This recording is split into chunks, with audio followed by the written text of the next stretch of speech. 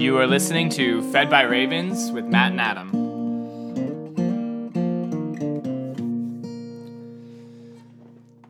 Good morning, Matt. Good morning, Adam. Happy day 99 and 100. 100! We've made it 100 days into 2018. 100 days of the Bible. Man, we are on episode 50. This is a big... It's kind of a milestone for us. We're doing it. We're doing it, Peter. You know, I was thinking, like, it's not really that easy to do. Like, it requires... We're in it so far that I was like, man, I don't know if I can do this the whole year. But then I thought, you know what? Little by little, step by step, we'll just do it. And I enjoy it. I want to be the kind of person who does the things I enjoy and be free enough to say, I can do that. I did this last year, but the podcast takes a little extra effort. Yeah. But we can do it. We can do it. And I'm glad we're doing it because it is pushing me anyway to dig a little deeper into these amazing words of God. And so anyway, happy 100. Yeah, thank you. So what do we got today? We got the in some sweet chapters. I feel like Deuteronomy is like just a ripe cantaloupe. And we are getting the sweetest cantaloupe. Like these chapters, like 6 through 14, are just really sweet. Yeah. But they might take us talking about it to help you understand how they're so sweet. So what are we looking at today exactly?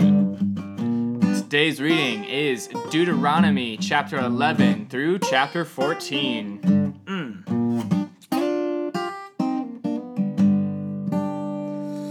Perf. That's short for perfect. LOL. That's short for laugh out loud. Okay. LMB. Okay, let's just... Laugh in my brain. I just made that up. It's going to take off. Just watch. LMB. Chapter 11. Serve the Lord, man.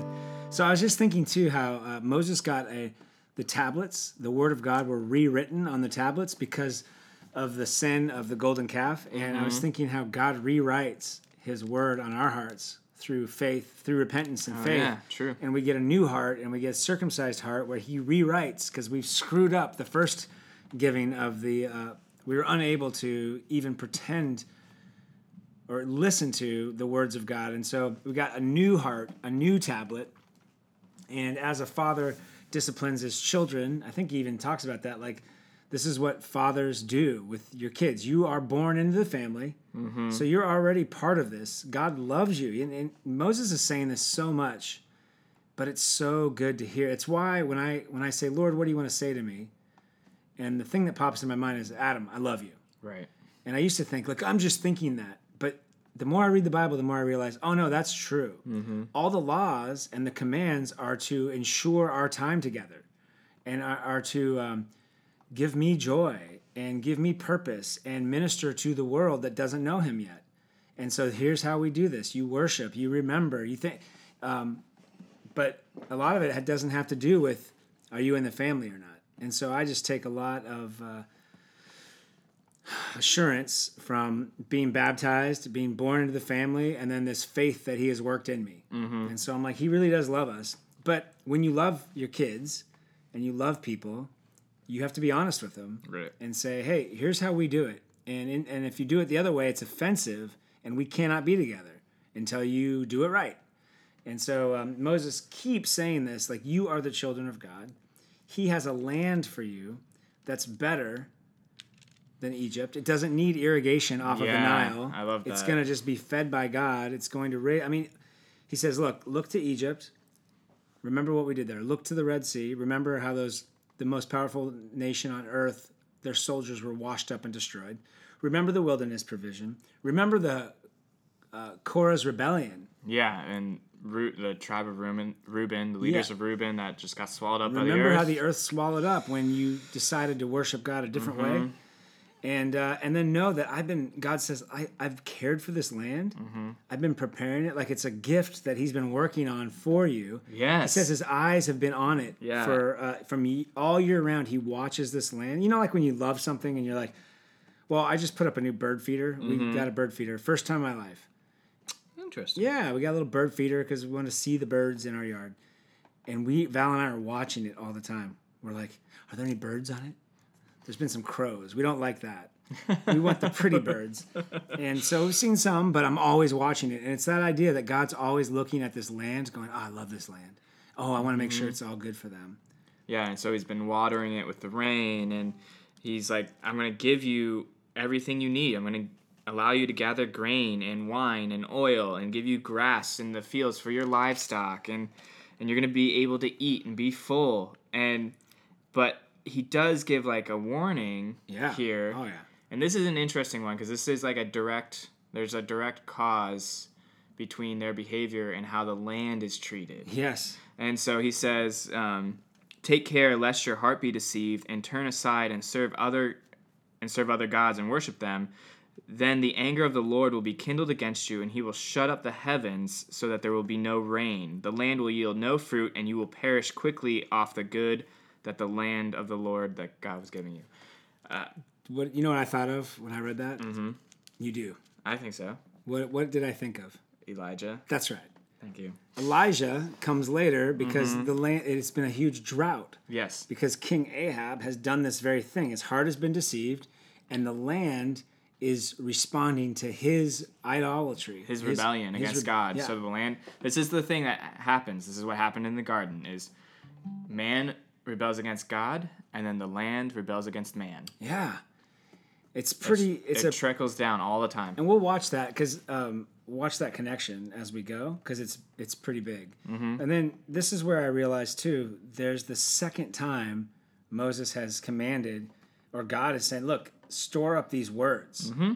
Put them on your hands, on your hearts, on your doorposts. Teach them to your kids. Like, he's trying to help us. God is trying to help us however we can do one thing. Love the Lord your God with all your heart, soul, and mind.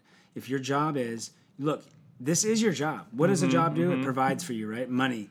It provides. Do your job. Well, your one job as my treasured possession is to love the Lord your God with all your heart.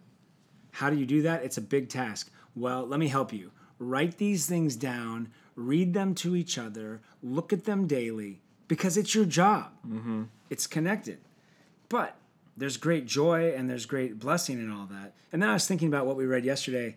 The guy who stored up riches. And Jesus says, store up treasures from heaven. Mm-hmm.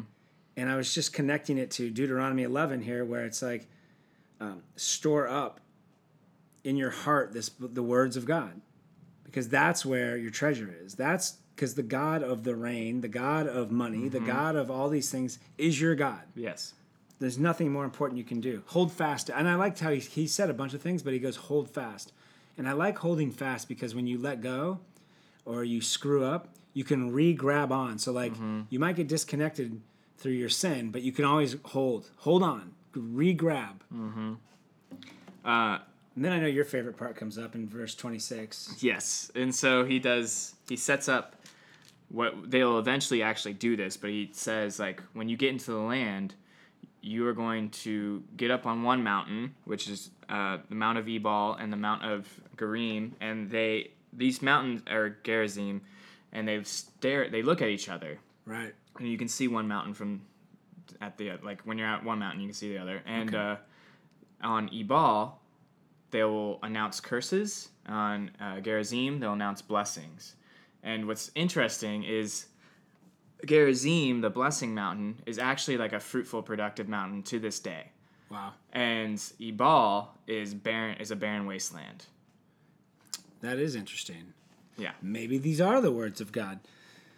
Well, after reading that, there's the blessing and the curses. So it's the two sides. Mm-hmm. It's if you obey these commands, there's all these blessings for you. Right. But if you disobey them, you forget me, you worship other gods, you are going to enter and you are going to get all the curses that those gods have for you. And I do think at this point it's worth saying God is not calling for perfection from us. Mm-hmm. He's calling for your heart, so that when you realize I'm not clean, I haven't done this, he's saying that your heart would be towards him, not perfection. Mm-hmm. So here's we always want to know, what's the line? How far can I go?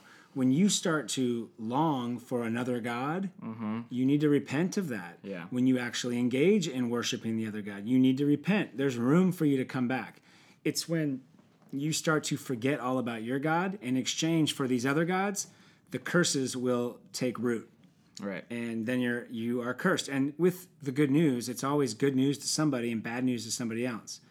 It's law and gospel, it's judgment and salvation, and so there's blessing and there's cursing. It did make me think, though, about how has this not become legalistic? Like, if I'm reading this and I think, bad things are happening to me because I'm doing something against God's word. Have you ever felt that growing up in the church? Yes. Oh, yeah. I used All to the time. connect it like that. Mm-hmm. And so in my mind, I'm going, well, no, it's not. God's not punishing us when we sin and saying, oh, now everything's cursed. Right. Or is he? I don't know. I mean, I have a thought on it if you don't. Yeah, go for it. Okay.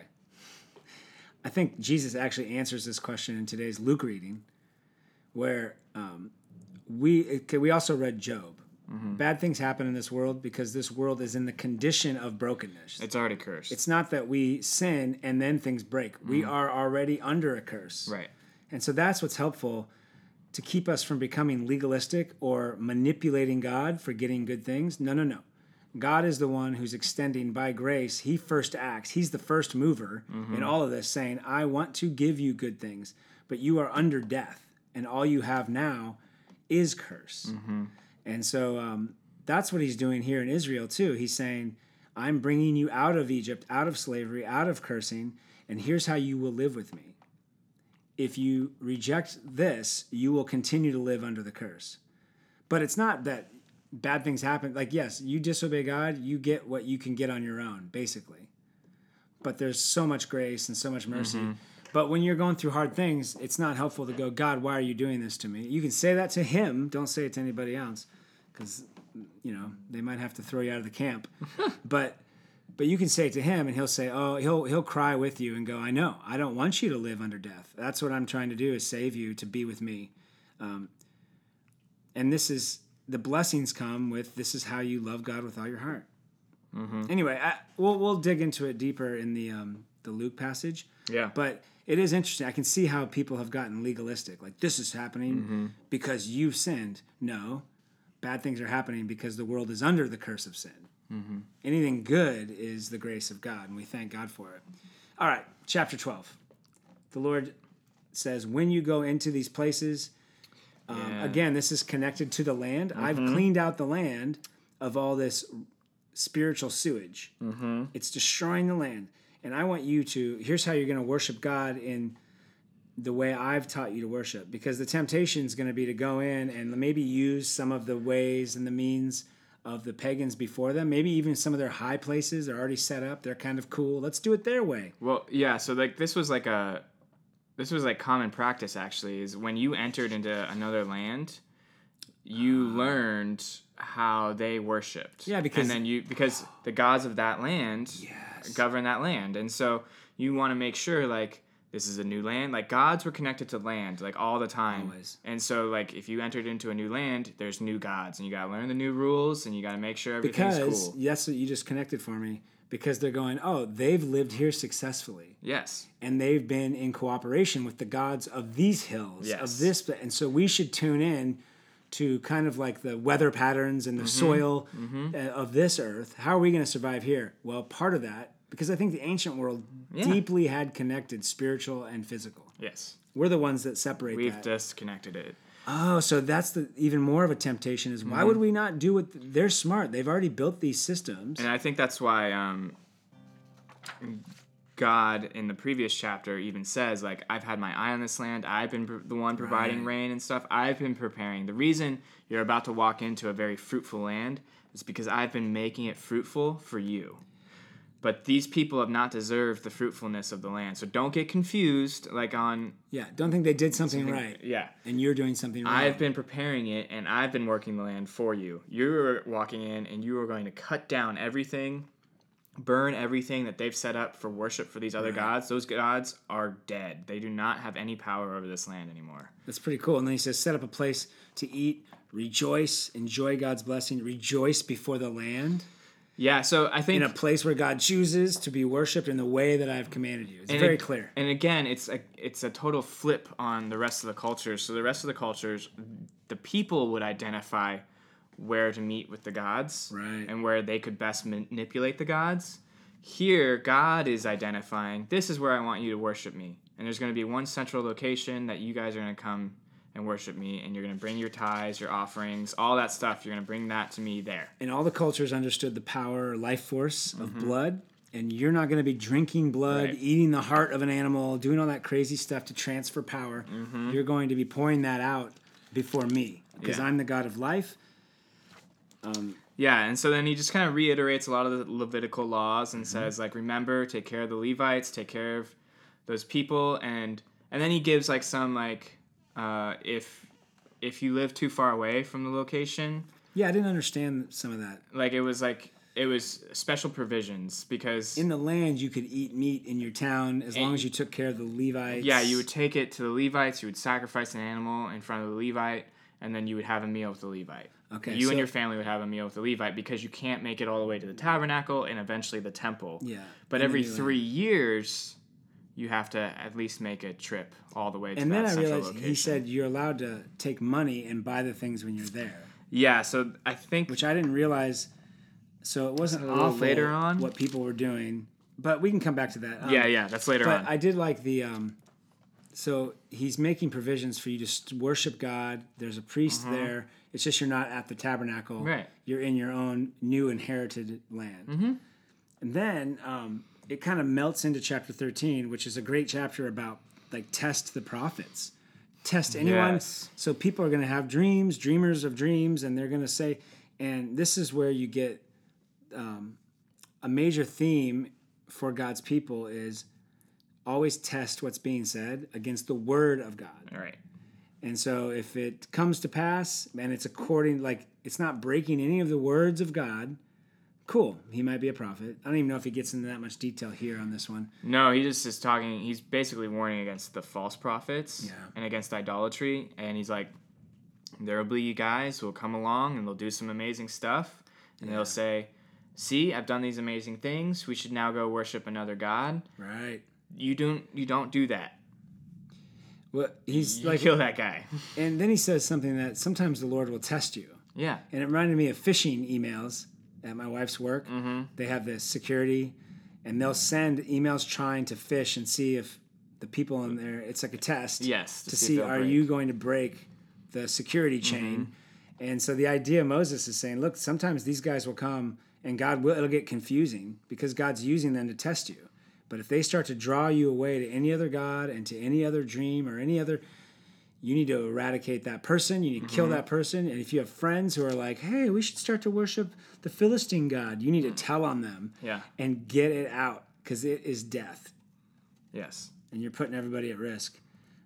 Which is, I mean, this is also in light of what just happened with the Midianites and the Moabites. They just got suckered by, they couldn't be cursed. And there was so- a plague that went through and killed 22,000 of them because they followed some other god for a second. Because the other god was women inviting them into a type of worship that's Right. very attractive. Right. And so it is like, again, like, let's get rid of that stuff. We take that seriously because we don't want to invite any of those curses onto ourselves. Yeah, and that's what we're doing when we Bind ourselves to other people and their gods. exactly. So, chapter 14 is you are you're not going to act like the Canaanites. You're not going to mark your bodies up with symbols of other deities. You're not going to mourn and pull out your hair and get pity and be like these people. We're not animals, Right. basically. Yeah. You are my treasured possession. Yeah. You're not going to ruin your bodies. Dude, God says we are his treasured possession so much in the book of Deuteronomy. I can't believe these aren't the verses that are plastered all over pillows and pieces of wood at Hobby Lobby. I mean, no one's quoting Deuteronomy except Jesus. It's curious. I'm going to change all that. Anything else? This is about the tithe. the Well, yes, worship, and this feeding is the about needy. like what you can eat and what you can't. And again, there's just clean animals and unclean animals. Oh, yeah. Most of the unclean, like especially with the birds, are like carrion birds, Yes. things that anything that would eat dead stuff. It's Yeah, like it's so smart. it's like no, we're not going to eat things that eat other dead things. Yeah, like the vultures and things. Yeah. And And just like them, you won't eat anything that just dies naturally. You're gonna only eat things that you can kill and are fresh because it's like very smart, but then it's also like we're distancing ourselves from the other nations that are around us, and it's another way to be like, you're different, you're set apart, and you don't act like them. And I also think it's a way of saying you aren't going to be a scavenger. Right. You have a father that feeds you. Mm-hmm. Don't eat food you find. Yes. And don't eat these animals. They drink all the water that's runoff from the chemicals in the lawns of the neighborhood. Like, we don't kill squirrels in the neighborhood and eat them. Right. Okay? It is loving. And then, Yes. yeah, also I think it's keeping God's keeping his people from being cruel and just killing everything. Right. Anything that they perceive they can eat. Like, no. There are things that are for, I don't know, there's just a lot of good to it. That makes sense. And then... And it sets them apart. Another testimony, like, man, they're never eating this like rat. Right. They're different. Yeah. And then he goes into tithing. Yeah. And this, I know I at least read it last year, but it feels like I've never read this before. Oh, really? I remember everything I read, man. Good for you. I'm so glad. So he's talking about tithing, and he's again addressing, like, you're not always going to be able to take your fresh produce and take it to the temple or take it to the tabernacle because it's like a month away.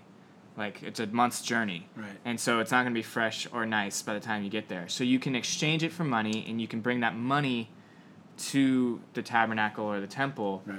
And then when you get there, then you can buy, and this is what's fascinating. This is actually in the Bible. This is amazing. He says, you shall turn it into money, bind up the money in your hand, and go to the place that the Lord your God chooses to worship, and spend the money for whatever you desire, oxen or sheep, or wine or strong drink, whatever your appetite craves. And you shall eat there before the Lord your God, and rejoice, you and your household. And you shall not neglect the Levite who is within your towns, for he has no portion or inheritance with you. Like, So what's that? Why is that exciting to you? because, like, I feel like growing up in Christian culture, like, a lot of the stuff is like, your appetites are bad, your desires are bad, like, there's things that you can't want, or Strong need. It just drink. leads to gluttony or bad things. And here, God's like, part of the sacrifice, part of the tithing and offerings is buy what you like, buy what you love, and then have a meal in front of God Yeah. and rejoice. I'm like, what? Well, It's so good. But that's like what Paul says, give. He's talking about giving and offering hilariously, like from this joy. And I'm realizing in Deuteronomy, we're creating places of worship that are for rejoicing. Yes. That's what the meal, rejoice. You have peace with your God. Yeah. And your God is all powerful. And you get to have an amazing feast and a meal that you probably don't get all the time. And then I love, because then later, a little down, at the end of every 3 years, you shall bring out all the tithe of your produce and lay it within your towns, and you have a giant meal and barbecue with the Levites of your town, the orphans, and the widows. And the sojourners. And yes. Like the immigrants. Yeah, you're right. And you just have a giant barbecue, your whole town comes out, you provide for everyone, and you eat and praise God. Because God shares with us of his abundance, and now we share with the world of our abundance because he is our God. Yeah. Man, I love it. Old Testament. I hope our listeners here can appreciate, I hope you can hear the rain falling. It's really great. It's really good. Matt and I have just built an ark, and the fact that you're listening to this means you've made it. Good job. We did not get animals. All right, let's move to the New Testament. Our New Testament reading for today is Luke chapter 12, verse 35 through chapter 13, verse 30. All right. You must be ready. I know. Are you ready to go? Let's go. Stay dressed for action. Let me get my shoes on. Where are my shoes? Keep your lamps burning. I know. I need to do all these things. What is he talking about? Seriously, what is he talking This took me a hot second to like work through, because this is one of those passages that all of a sudden I just start feeling like I'm not ready. I'm super guilty. I don't exactly know what he's talking about, but I feel bad. Yeah. And as I read through it, and as I just read through Deuteronomy, yes, and recognizing he's dealing with where your heart is. And he's dealing with, in this one, I thought he was dealing with leaders. He's dealing with leaders, and he's dealing with hearts. Yes. And he's saying, he sets up this scenario, this parable, where the servants, like leaders of the church, the servants are put in charge of the household because the master's gone away for a wedding or some party. And weddings of that time could go on for an indeterminate amount of time. So you just never know when the master's going to come home. And so... It's so cool. They had some things right back then, you know? Just party. Yeah, just party. Like, it's a big deal. Yeah. And so he's saying, be ready for the master to return. Like, long for the return of your master. Like, where's your heart? Are you looking forward to your master coming back, and you're able to, like, be like, man, I'm so glad you're back, and here's all the things that we've done for the house, and we've kept it in order, and then, or is your heart going, are you, like, secretly waiting for the master to be gone so that you can, like, do whatever you want, abuse the servants, eat all the food, get drunk, like, just completely be abusive of your power. So I think if we're following Luke, he just got through to the disciples, don't be anxious, the rich fool, but it all starts with the leaven of the Pharisees, right, who are abusing their power. So the way I was reading it was be ready, which means you've been, and the disciples are, and us, we've been given responsibilities here. We've been given faith. We've been given people to love and things to do. And he's like, you don't know when the master's coming back. Now, the Pharisees were abusing their power as if they were the ones who had all the power. And they were going to abuse it because they weren't planning, and especially the Sadducees. No one's planning on Jesus coming back or anybody coming to stop them. They are the power. Right. And so the way I got it was, and I had to think about it for a while, but it's, if you're a leader or you're a person who carries the Spirit of God, you need to faithfully discharge your duties, whether you're being watched by God or not. You perceive you are or not, because He is watching you. You need to, it made me think too, like, our master, Jesus, was a humble servant. And so a servant is not greater than his master. We are humble servants, and I want to be faithful to whatever God gives me until my master, my humble servant, comes back. You're right. Exactly. And so He's looking at your heart. I'm not perfect. Mess it up, but that's what we need to aspire back to. Like, He will know and see your faithfulness.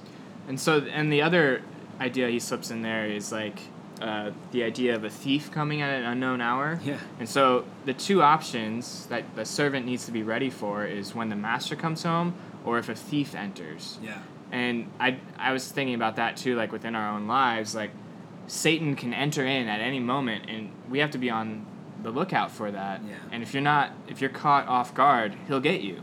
Yeah. And so it's just, again, like the life and the rhythm of a servant of God is we are eagerly awaiting our master to return, and we're on the lookout to protect. I think the way I'm thief. interpreting, because you said, what did you just say? Like, look out, he'll get you. I was thinking, basically, it's don't leave the keys in the car running, parked on the street. Right. Like, it's not even hard. It's just lock the doors, shut the windows, turn off things that could cause fires. Like, don't put money in your window and be like, I don't know where to store my money, thief. Hey, thief, check how much I have. Like, don't be stupid. Right. It's cool. And then there's a little line that says, the Son of Man is coming at an hour you do not expect. Right. So now let's mix with Deuteronomy. The people who say they know the day and the hour, they are in direct conflict with Jesus, who says no one knows the time. But then they follow what he says next. Jesus will talk about, I don't know, we'll get there. But Jesus does talk about interpreting the times, but not interpreting the hour and the day. He's talking about understanding that He's there. But anyway, we'll get to that. So there's a little interesting blurb here in Luke 12:49 through 53, which says Jesus quite honestly and literally says, I came to cast fire on the earth, and would that it were already kindled. And so then he explains this is His baptism. So Jesus is well aware of His death. He's going to die. Yes. But then says, I didn't come to bring peace. I came to bring division. And so you're reading that going, wait, I don't think I understand this. But then he goes on, and it's even worse than you think. Because you might first think, oh, yeah, there's going to be division between the Jews and the Romans and the rest of the Gentile dog population. Yes. But then Jesus corrects their false assumption and says between families, brother and sister, mom and son, mom and daughter, dad and daughter. You know what I mean? Like, it's going to bring division. So, and then that's it. Like, good luck. Okay. Any thoughts? So I was thinking about this, where he says, I came to cast fire on the earth, and he wishes that it was already burning. And I think we instantly go to, like, wait, he wants to, like, destroy the world. I thought he was the gospel giver, not the lawgiver. Exactly. And so John says, I baptize you with water, but someone's coming who's greater than I am who will baptize you with fire. There it is. And the fire is the Holy Spirit. Now, the Holy Spirit does bring judgment or salvation. Yeah. If you receive the Holy Spirit, you have salvation. But if you reject the Holy Spirit, The unforgivable sin. The unforgivable sin, which is blaspheming the Holy Spirit, saying, I don't want anything to do with calling him evil. calling the Holy Spirit evil, that is a fire that will consume you. That's the fire of God that will consume you. Purifies and burns off the dross. And so Jesus' death that he's dreading and just wants it to be over with, says that. I mean, that was an amazing, honest moment. Yeah, that's his human nature. He's like, I don't want to do this. I don't want to do this. But I love you.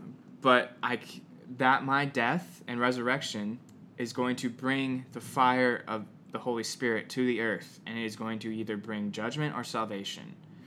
And then it will divide families, because it'll judge part of your family and it'll save the other part. Yep. And you will be at war with one another, because some of them will be burning up because of the Holy Spirit, and some of them will be actually living. I do think, too, he says there's no middle ground. You're either for him or against him. And then I was thinking, too, that we all expect, even my response is expecting Jesus to bring earthly peace, like a physical earthly peace right now. Right. And so this reminds us, Jesus Christ is bringing peace between God and man. He's fixing the heart.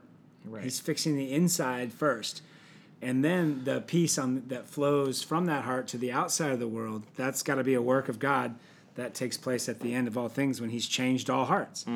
And so it is funny. It's just, we actually, I think, approach it from the outside in. So when we hear Jesus say, I come to bring division, we either don't want to ever read that, or we can't understand it because we're not thinking in terms of what he's actually doing, which is securing peace between us and the God of the universe. Between his children and the God of the universe. Yeah. And this kind of lines up with Deuteronomy. Oh, yeah. Where 100. they're not going into the Day land 100. to make peace with the other people. Right. Like, they did not receive the Holy Spirit. They had 400 years to get their stuff together. And look and say, that's the real God. Yes. And they didn't. And so then there's not peace between the Israelites and the Canaanites. But we will see God's grace even there, like for people like Rahab. Yeah, we'll see that. We'll see people convert because he's gracious and loving and kind. But you're right. So Christ is right in line with the Old Testament. He's right in line with who he is, who he said he is.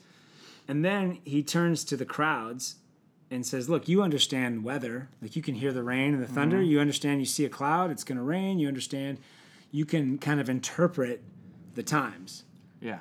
And so again, he's referencing like the issue of Jesus of coming back and judgment. But here it makes it sound like, this is where I think the guys who say, I know the day God's coming back, oh, really? they use these types of passages. Yeah. Like they say, oh yeah, Jesus says, approaching heat, and it happens. You hypocrites, you know how to interpret the appearance of the earth and sky, but why do you not know how to interpret the present time? And so they'll say, oh yeah, we can interpret, like, look at the state of the world, it's the end times. But Jesus is saying, you know how to interpret so many things, why can't you see that the Son of God is visiting you right now? Right. Like, yes. And for them to even be talking about a day when the judge comes and it's all over, like Jesus, no one's really even asking that. The original audience isn't saying, when is God coming back to judge the world and do everything? They're not even thinking that. they're having to deal with the Son of God coming the first time. And so they should be putting all the clues together saying, oh, the Son of God is here. Right. He releases captives from their sins. He heals the blind, raises the dead. Maybe it's fall. Leaves are falling. Mm-hmm. Maybe it's spring. Things are growing. Like, put it together. But it has nothing to do with... In fact, the only thing that Jesus has said about when he's returning is, you will not know the time or the hour. Mm-hmm. But since my death and resurrection, put it together, it could be any time. Also, yeah, I'm here with you now, and you don't see what's happening. Right. And that's the other thing. I will say, whenever you hear or you get excited, like, oh, it's the end times, and this guy said he's coming back on some certain date in May, why does your heart long for that so long? I mean, so much. You have to ask, like, why do I want to know the day? What will that change? Christ is with you now. Your hope will, will come to a physical reality one day, but what does it change? And that day comes and goes, or what if the day comes? What are you going to do? I hope you plant a tree and be fruitful and multiply. I mean, I don't know. We just have the assurance that Christ is with us now, so always trust in that. And then he has this, he continues on Yeah. with it, going like, why you need to make yourselves right, the accusers here. Right. And before he goes to the magistrate, settle your debts. Well, and this is what's weird. I feel like now I'm going against myself, but Jesus does say there is a day of judgment coming. Yeah. But like, make sure you're on the right side of things. Like, I will forgive you. But the door is wide open right now. I will forgive you. Settle your accounts now. Don't let it go to the judge. He'll put you in prison. Yeah. I've come here, and I will forgive you. And it'll be too late. If you wait, if you take it all the way to court, it'll be too late. So then I think that's good. Chapter 13? Yep. Chapter 13.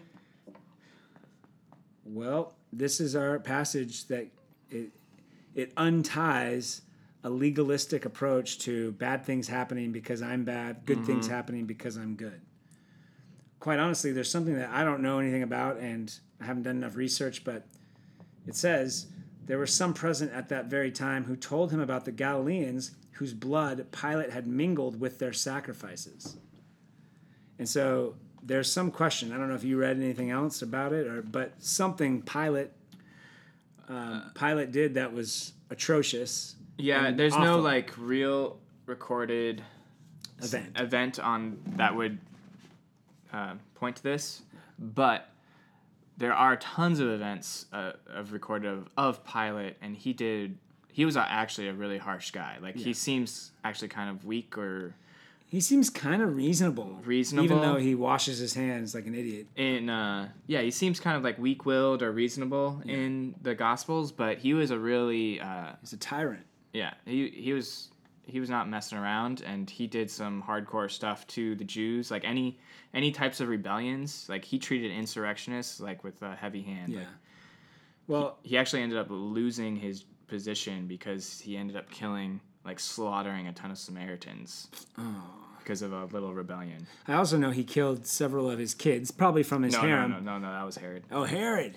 Herod did that, not Pilate. Well, Pilate was a bad dude. Yeah. So then Jesus lumps in this event with another event of a tower in Siloam fell and killed people. So it's like he's lumping in an act of violence, almost an act of terror from Pilate, and with a natural disaster of this tower falling. And Jesus asked the question, on those 18 on whom the tower in Siloam fell and killed them, do you think that they were worse offenders than all the others who lived in Jerusalem?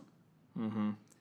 And he says, no, I tell you, but unless you repent, you will all likewise perish. So Jesus says bad things happen, right? Not because they were worse people, but because you live in and under the condition of death and sin and corruption. So bad things happen. And the only way out, the only way to make these bad things not eternal is to repent and trust. So, like, in other words, I was thinking, when these awful things happen to us or to our world, we have school shootings, it ought to make us think about our lives. And their opportunities, they're awful, and we don't love them, and their brokenness. But don't think that God's punishing someone or God's doing. This is the world we live in. He's coming in and saying, look at these events. to direct your thoughts then to the end of your life and repent and say, God, have mercy. I can't control a tower falling on me. I can't control a storm. I can't control the mental illness of another person who decides to mix our blood with some delusion they have. And so I think that's the point of God allows tragedies, not because he's cruel or anything, but he's like, look, there's a bigger tragedy that's awaiting everybody at death. Repent now. Right. And let these things move you towards repentance. At least that's how I see it. Yeah, I would agree. And then we get an interesting parable. I think this is unique to Luke, the parable of the barren fig tree. Yeah. And so you have a man who owns a fig tree. He goes out to seek fruit on it, and he's done this for 3 years, and there's been no fruit. And so he tells the vine dresser, just dig it up. It's wasting space, dig it up. And the vine dresser says, sir, let's wait 1 more year. I'm going to dig around it. I'm going to plant manure around it. And we're going to give it 1 more year to see if it shows fruit. And that's how it ends. And then he's like, and then if it doesn't, in the next year, then well and good. Or if it does, well and good. And if it does not, you can cut it down. And the end. The end. And so I think the thing I was thinking of is the owner's God. Yes, yes. And the vine dresser is Jesus. Right. I was thinking Moses. Or Moses, the Jesus. intercessor, or even like a pastor. Right. Anyone who intercedes for a group of people through prayer. Ultimately Jesus. But you have God who's like, all right, I've given it 3 years. Let's get rid of it. And then the intercessor going, I'm going to work on it 1 more year. And just like, we're going to give it another year. Right? Another year of mercy to see if it will finally produce fruit. And again, he's like speaking to, I also see this as Jesus. Jesus had 3 years of ministry, right? Right. He had 3 years of ministry. It's like, they're not responding. Let's cut it down. But then it's like, no, let's give them an extended time just to see what happens. Yeah. I don't know. That was kind of a thing. Yeah, no, I agree with you. I do feel like even in ministry, it's like, I'm not seeing enough fruit. Mm-hmm. And the Lord's, and it just saying, Lord, I pray that you'd bless this. I know it hasn't produced fruit, or people are difficult, I'm difficult. There is an interceding, I think that's what he's talking about. Yeah. But then there's a time in other Gospels where Jesus does just curse the fig tree. Like, yeah. It's done. Which, again, is like, it's what they say in parenting, consistency. Like, you got to do what you say you're going to do. Mm-hmm. And if there wasn't a hard edge to it, there wouldn't be an awesome edge to it. Okay, is this the last one for today? No, we got a couple more here. Oh, wow. Okay. That's we got right. a woman with a disabling spirit. She's bent over, can't walk for 18 years. Mm-hmm. Jesus sees her on the Sabbath in the synagogue. And this is one of the few that she doesn't ask. No. It's not recorded that she asks. He calls her over, and he frees her. He says, you've been freed from your disability. Yeah. And she is made straight. She glorifies God. He touches her. The rulers of the synagogue all of a sudden get really angry because Jesus is always doing this. The ruler of the synagogue actually says this statement. I know. There are 6 days in which work ought to be done. Come on those days and be healed, and not on the Sabbath day. He's literally telling people, don't come here to get healed on the Sabbath day. Right. Like, what are we supposed to come here for? And so I love Jesus' response because I kind of feel like he set this up. Yeah. Like, he knew what the reaction was going to be, and he set it up. Well, he set it up because he's not breaking the laws of God. No. See, I used to read this He's breaking their traditions. And be like, why did God break the law? The law must not matter. No, he's breaking their traditions. Yes. And so he says, you hypocrites, does not each one of you on the Sabbath untie his ox and his donkey from the manger and lead it away to water? And ought not this woman, a daughter of Abraham, whom Satan bound for 18 years, be loosed from this bond on the Sabbath? I know. I love that. Like, you unleash your animals to give them water on the Sabbath. Yeah. Am I not allowed to unleash a daughter of Abraham? And all the people rejoiced at this. Yes. And his adversaries were put to shame. Like, boom. The Sabbath is made to free people. Right. From their bondage. Well, and what are you doing on the Sabbath? At the synagogue anyway. You're being spiritually fed and restored. You're resting from a hard like week of labor, working the land, like getting out of the sun. So healing is a physical, sitting down. It's a physical manifestation of the spiritual reality that's happening there. It's becoming a physical reality. Yeah. And so that's a great... The Sabbath was made to set you free from bondage. And it's a little different from Luke. He's not... I don't feel like Luke's not trying to prove his authority or prove his power. It's like he's actually... I think Luke is showing here just how much more sense Jesus makes. Mm-hmm. Like, it just makes sense. Mm-hmm. This is totally reasonable. So now we come to this interesting thing. So I feel like this whole story arc, this whole passage area, was started with beware the leaven of the Pharisees. Yes. And now he's talking about the leaven of the gospel. Yes. And he ends it with this. Both powerful things are very small. Yes. They're very small. What is the kingdom of God like? What shall I compare it to? It is like the grain of a mustard seed that a man took and sowed in his garden, and it grew and became a tree, and the birds of the air made their nests in its branches. And again he said, to what shall I compare the kingdom of God to? It is like leaven that a woman took and hid in 3 measures of flour until it was all leavened. And so now he's flipping it and going, this is the kingdom of God. It'll start off very small, and it'll look like it's dead or defeated, but it'll grow and grow until it's everywhere. Yeah, God extends it in his own way, in his own timing, and that's frustrating for us because I want ministry to blow up and just be amazing and big and powerful, but God's like, I have a timing and I have a way of doing it, and your call is to focus on God and trust. The same way sin works, a little leaven, well, the same way for the gospel, a small seed can produce something amazing, even 12 baskets of leftover. And then we finally have the final thought in verse 22. Yes. As he's journeying towards Jerusalem, he's on his march towards Jerusalem. Someone asks him, Lord, will those who are saved be few? Yeah, what a weird question. Like, are you just going to save a few of us? Or are you going to save all of us? Because I think he hears this mustard seed comment and that kind of teaching, and he's going like, wait, so is it going to just be a few? And it's always a question for people. How many people are going to be saved? Who's in, who's out? Yeah. And so Jesus doesn't answer how many. He answers how. Yes, exactly. Which is always the answer. How many people do you think are going to be saved? We don't know. We aren't concerned with that. That's not for us to know. We just know how one is saved. Yes. I love that. That's good, man. Yes, and so he says the door is narrow. Mm-hmm. And again, the door is narrow because there's one way. Yeah. It's one door, and it's through Jesus Christ. Well, I used to always think the door is narrow means it's really hard. Mm-hmm. Like the path is really narrow and steep and all. It's like, no, it's just narrow. Mm-hmm. It's not hard. Like I've walked through narrow places. You just turn your body sideways and go. And if you try to go straight up and not turn sideways, well, yeah, you're not going to make it. Mm-hmm. So you got to like bend your will to the door. Yeah, I mean, and he's like, go through the door, go through me. I'm here, and go through it before it's all done, before it's all shut up, before your life ends.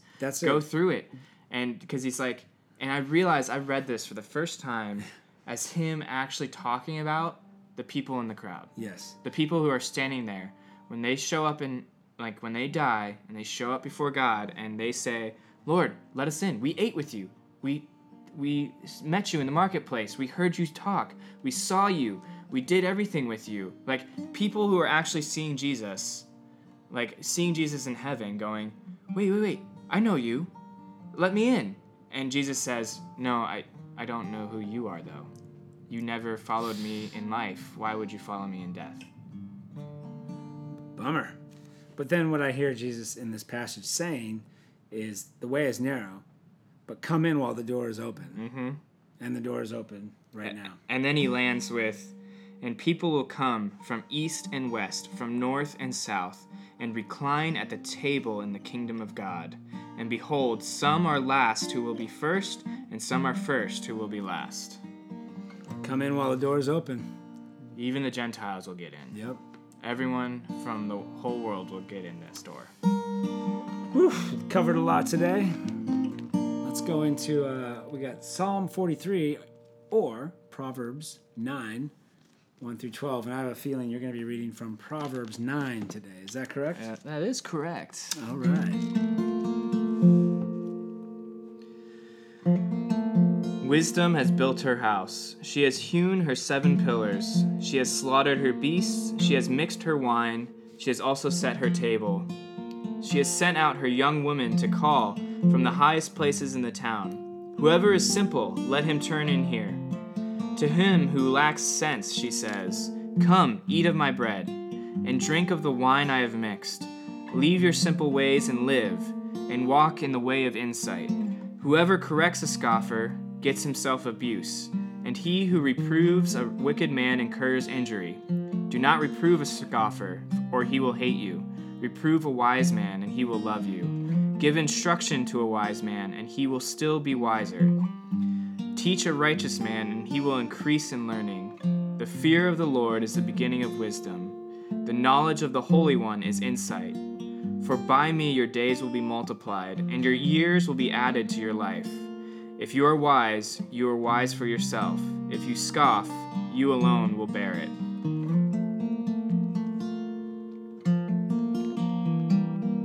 Boom. You've just been fed by ravens. Go in peace and serve the Lord. We'll talk to you on day 102.